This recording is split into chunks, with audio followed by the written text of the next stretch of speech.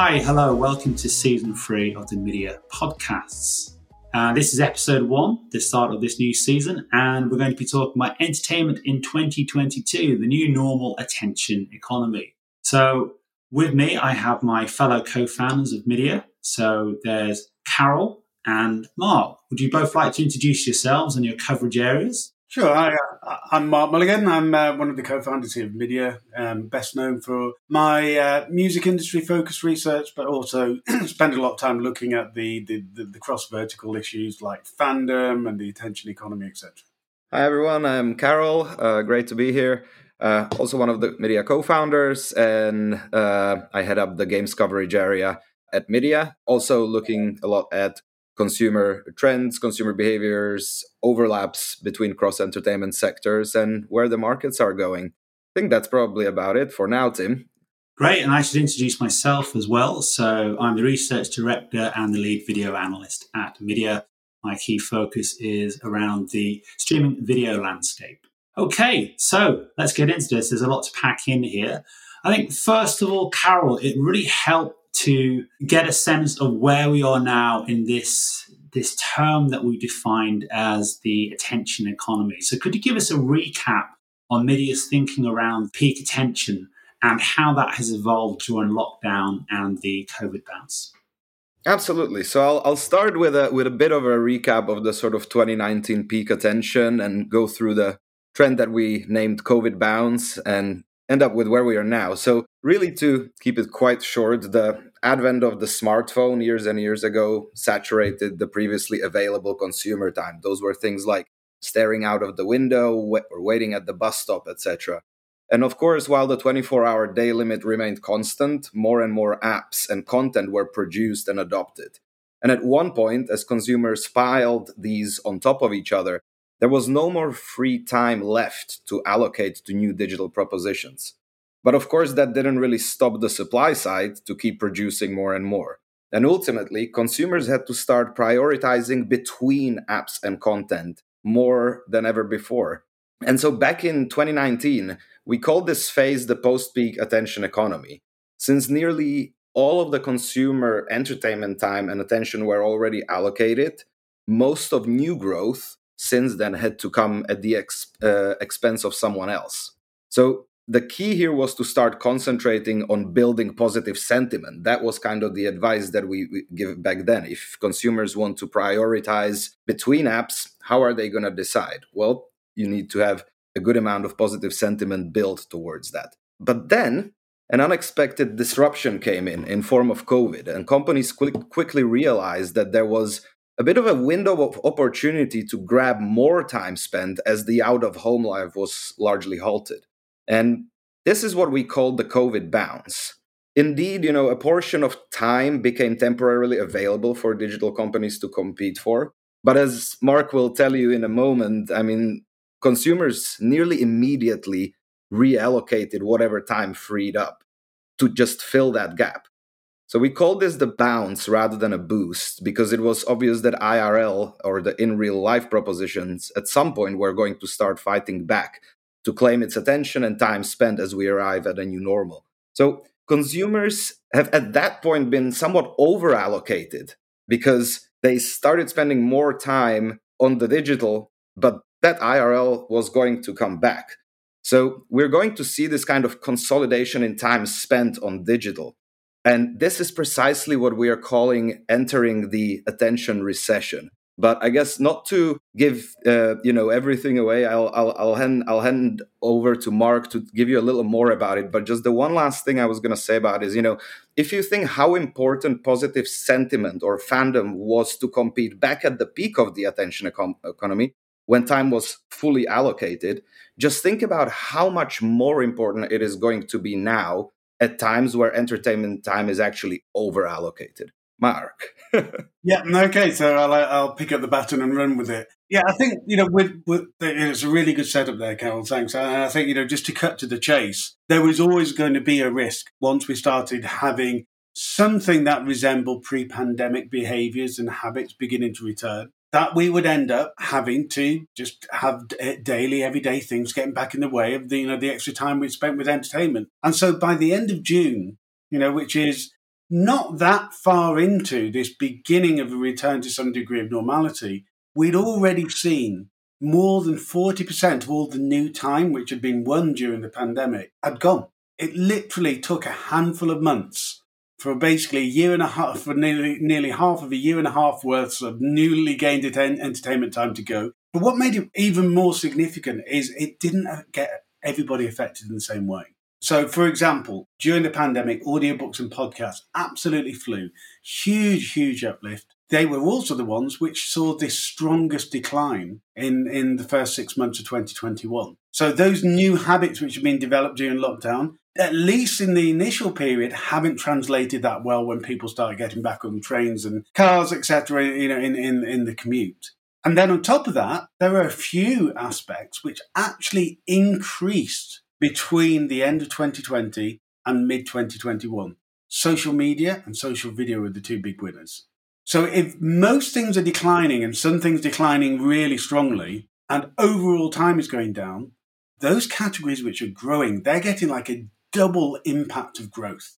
To be growing in a declining market, it speaks volumes to the strength and the importance of those formats.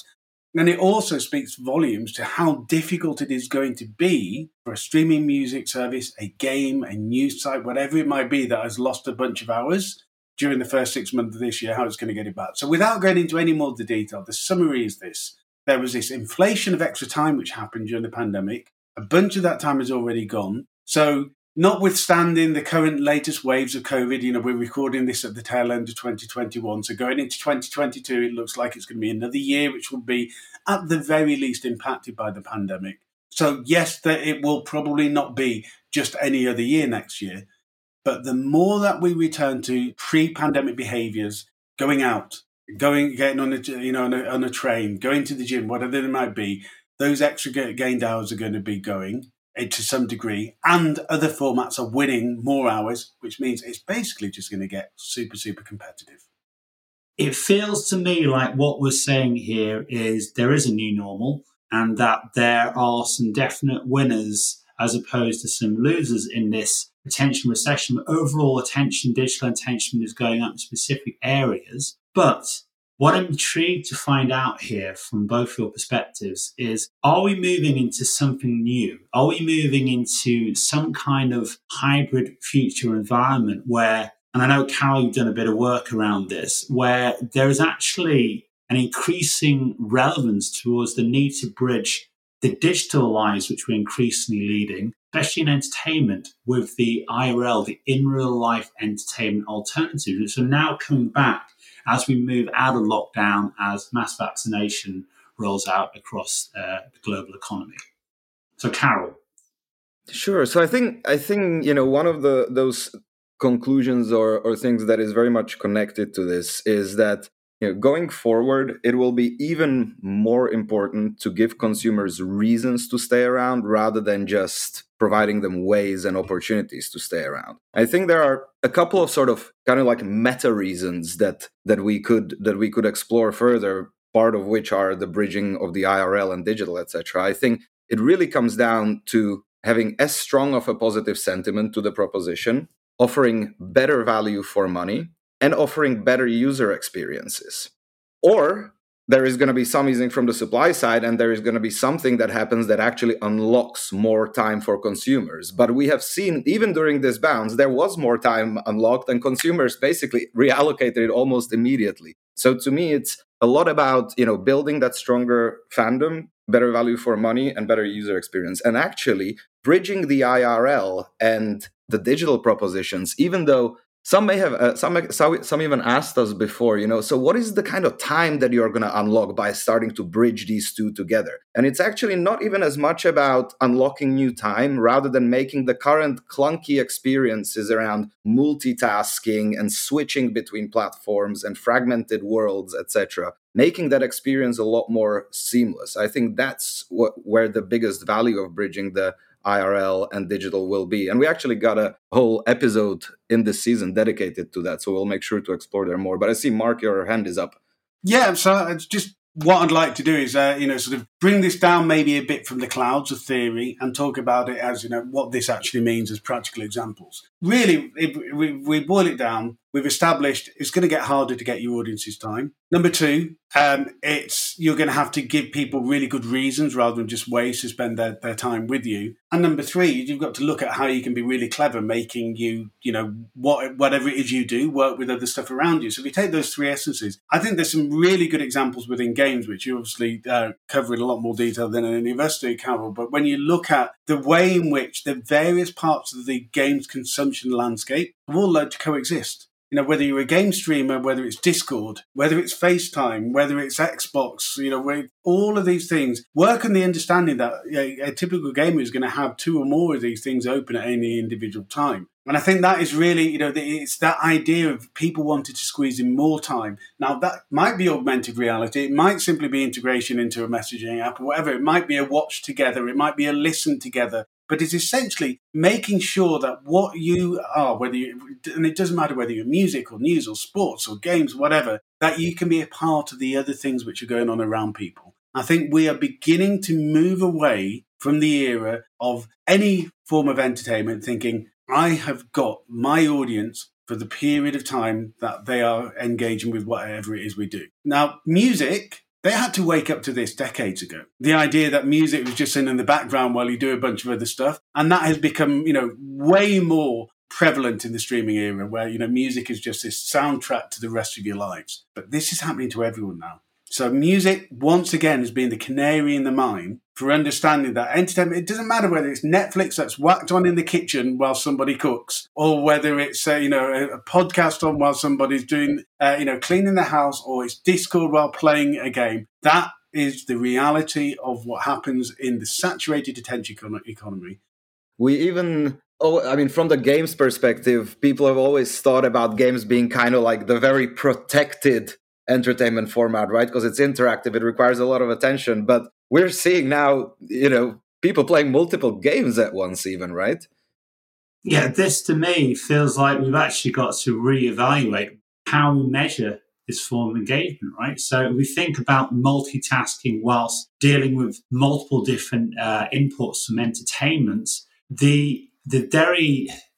Almost the crude way that we've been judging and evaluating entertainment engagement via monthly active users, weekly active users, daily active users is actually now no longer fit for purpose in this new evolving, increasingly overlapping ecosystem where entertainment is so key to many of these propositions that are in the market, but the quality of the engagement is now more important than ever. And the other side of this is what kind of engagement are we looking at here? Not just what are the new metrics, but also if we take an example of a service such as Discord, that is obviously a key part of the gaming proposition. They don't actually need to have the same level of engagement that Fortnite would need to have, or a YouTube video streaming on another monitor would need to have to be able to have the quality of engagement they require. So I know this is an area which is of increasing concern for our client base, and we are looking at this in greater detail. I know, Mark, you've done some preliminary work in trying to establish what these new metrics could be. Yeah, I think the ultimate thing is we may not have metrics. This is the thing. You can measure activity quite easily. You can't measure real attention without doing things like, sort of eyeball tracking or whatever else and becoming really invasive. And even then, just because somebody's looking at something doesn't even necessarily mean they're paying attention to it. They might be talking to someone or whatever it might be. So I think it really comes down to having, where Carol was talking about a few minutes ago about the importance of driving value and sentiment, etc. I think it really comes down to is making sure that you're delivering the absolute best of what you can do. Good enough is no longer good enough. And couple, this connects into the much broader things about content is better personalized than ever. And I don't simply mean that as in the algorithm is delivering you what you want to watch, listen, or play. It's that somebody has designed what you're about to watch, listen, or play with you in mind, rather than let's just make something that's going to have broad appeal. So you've got that's been happening. You've got the personalization from algorithms. So there is more stuff that's tailored to all of our tastes. This has been happening for years. Now, that is no longer a nice to have. that, it goes to need to have. It's like if you can no longer be sure that you're going to be getting 100% of the time and the attention of whoever it is that is engaging with your content, you've got to make sure it is as well targeted to the needs of that individual as it can possibly be. Otherwise, the 2 or 3 other things that person is doing may get more of their attention.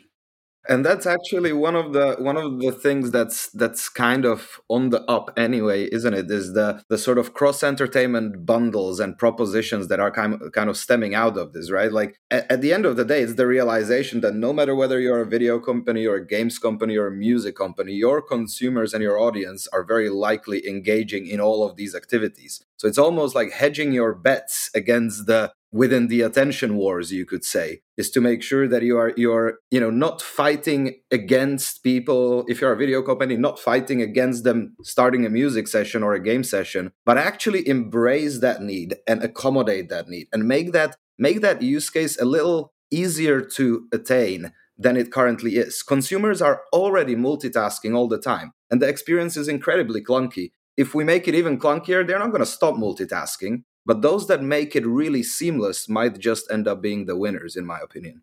So, Carol, is there a risk here that if we are moving increasingly towards bundled propositions in this space, that there's a danger that this is going to lead to a lack of exclusivity, which should almost be like a race to the bottom? Because if everyone's offering the same things, where's the point of differentiation for the user experience and the value proposition for going one particular service or bundle of services as opposed to another competing service?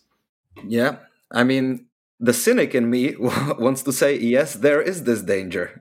But Mark, you might have a more sober outlook on this. No, at risk of dodging the question a little bit, I think try to bring things down from the slightly esoteric to the practical is, why do people consume entertainment? Because they like it. It's really that simple. So as long as you're creating really good content that's well targeted at users and is realistic about how much of their attention it's going to grab, and you're being smart about plugging in and connecting with all of these other things, and to your point, Carol, making it a less clunky, integrated multitasking experience, then ultimately just the people who do that best are going to, do really well. And that might be, if you are Apple and you've got a multi-bundle, or you Google and you've got a multi-bundle, do you have an advantage? Of course you have an advantage. But they've got an advantage in streaming music. Neither of them are, none of the tech majors are the leading streaming service, so it's still Spotify. They've got an advantage in streaming video. Netflix is the leading video provider. So advantages do not mean market dominance. They just mean that they have an advantage. So could any of the tech majors with a multi-bundle play have an advantage in this, post-saturated attention economy? Of course they could, but it does not mean that they're going to be runaway winners. And just to build up on that, I mean, sort of joking aside about me being too much of a cynic, but there is a trend that we are seeing and currently exploring, which also is included, I think, in our 2022 predictions, and that's where we talk about the rise of the infrastructure. Essentially, we always used to look at the value chain through the lens of rights holders, infrastructure, and distribution. And we've lived through the era where content used to be king. We've even lived through the era where distribution used to be king. And to your point, Tim, if everyone's going to end up offering everything, then that content no longer provides that unique selling point as much as it once used to. Same with distribution. So actually, if we're talking about the differences really moving the needle in way of user experience and in way of how easy or seamless you can make multitasking, etc., what it's going to look like, and all of these things, really, it's going to be dominated by the infrastructure side of the value chain. To me, that's probably one of the really big shifts that we are about to enter. Content used to be king, distribution used to be king, and now infrastructure will actually get to be king too, after all. So we're almost looking at an entertainment trend cycle here. So it's going full circle back to how it was in the pre-digital era, where distribution, the technology powering that distribution, was of primary importance over the actual value of the content itself. Certainly that was the case in linear TV. So, Mark, does that resonate with what's currently happening in music as well? Yeah, and I think there is an important difference as well. And the important difference is compared to when radio and linear TV were coming into the eras of dominance, there were not as many people making content and not as many people trying to get audiences and not as many people setting up media companies, not as many people with global aspirations. Everything has accelerated. There is so much more activity on the supply side, whether we're talking rights, distribution or infrastructure, there is just more of it. And that is why we have the attention economy in saturation, because so many people are trying to get to audiences. So this could go a number of ways, right? We could end up with a consolidation period where there are lots of bodies alongside along the roadside, or we could just get into a period where everybody learns to compete for ever smaller shares of dedicated attention and also other amounts of share of non-dedicated attention. I think that's really, we'll be thinking about audiences in that sort of like twin speed way, which is I've got all of their attention, I've got some of their attention. And in the future, we may have ad products which are sold on that basis. Dear advertiser, this is a lower CPM because the people who are consuming this content are just doing this as a sideline activity alongside something else they're doing. If you want to get the form of content which is really grabbing people's attention, then the CPM is 10 times more expensive for that. Because, and so I think we'll just see that is just an illustration of how the dynamics of the entertainment world will evolve in response to this, just in the same way as they responded in the evolution of the internet, in the evolution of mobile, the evolution of streaming. Every one of these things brought a whole new epoch of all of the different ways in which content is made, audiences consume, advertising is sold, monetization is done. And I think we're at the starting point of that next thing, the next phase of content distribution, monetization, and consumption. And Carol, how does that look in the games landscape? Because I know you've identified this infrastructure play, the ease of navigating through different media experiences on one bundle proposition as potentially being the most important USP for a service going forwards in this new landscape. How does it specifically apply to games? Yeah, I think it's really important in games because particularly we've seen this shift over the last couple of years, and that shift is still very much ongoing, is moving from the sort of unit sales-led approach towards the engagement-led approach. Games companies are more and more dependent in order to monetize. They're more and more dependent on their engagement. And that is a part of why that need for cross-entertainment activations and the flurry of all the in-game concerts and in-game the video premiere performances, all of these things have suddenly penetrated the games experience. It is perhaps no longer enough for games to only do gamer-centric iterations of the new season. They do now need to include all of these things in order to stay relevant and to make that experience seamless. And actually, games are really well positioned to offer that whole, cross-entertainment, multitasking setup to a consumer because they are interactive. And actually, I wonder whether we are going to see a little bit of a pause on this trend as and when VR breaks through properly in way of adoption. Because again, we used to always say, oh yeah, but people aren't going to multitask with games because they're going to play them. Now we know that's happening already as well. Maybe VR, if you need to put that big headset over your head, it will actually isolate you from a lot of the traditional entertainment consumption. But I would say, make no mistake, it's only going to be a couple of years until all of the propositions are available within the VR headset again. Go ahead, Mark. Sorry. Yeah, no, I was just going to add that I think if you in VR chat, you can already go and do a whole bunch of other things, which can compete for your attention within VR, right? And if you want to go to a club, you want to watch Netflix, you want to, there's all these different things in there. If you're in GTA, you can be listening to, just outside of VR, but in, GTA, you can be listening to GTA radio, you can be going into the cinema, I think the more and more, and this is, I'm stealing your idea here, Carol, but it's one of the things you started to talk about last year was the idea that the more and more time that people spend in these interactive worlds, which at the moment are predominantly games, but will be far more than games in the future, the more everything else will go in there because that's where people are spending the time. You chase people's attention. So I think you're absolutely right. Phase one of the metaverse is, wow, it's back to how things used to be. You can just focus on doing one thing. Very, very quickly, everybody else is going to be steaming in, trying to get everybody else's attention back to them. Yeah, absolutely. So absolutely. I think we're coming to a conclusion here about where things might go. But the really important caveat is this has all happened before and it will happen again. But what we do know is that there's an increasing trend towards all these aspects around refining engagement and refining the value proposition to increasingly not take attention for granted and to define what the peculiarities of the particular metrics that are relevant for individual services. So we're going to have to wrap this up because we have our own limited amount of attention time for this session. And this is the first of 6 episodes in the 3rd season. So I'd like to thank both my guests here, Mark and Carol, for having a stimulating debate around this. And this is the first episode of 6, so please stay tuned. In an analog phrase, please watch out for our episode 2 that will be coming shortly to continue these themes about the most important dynamics shaping the digital entertainment economy in 2022 and beyond. Thank you for listening, and goodbye.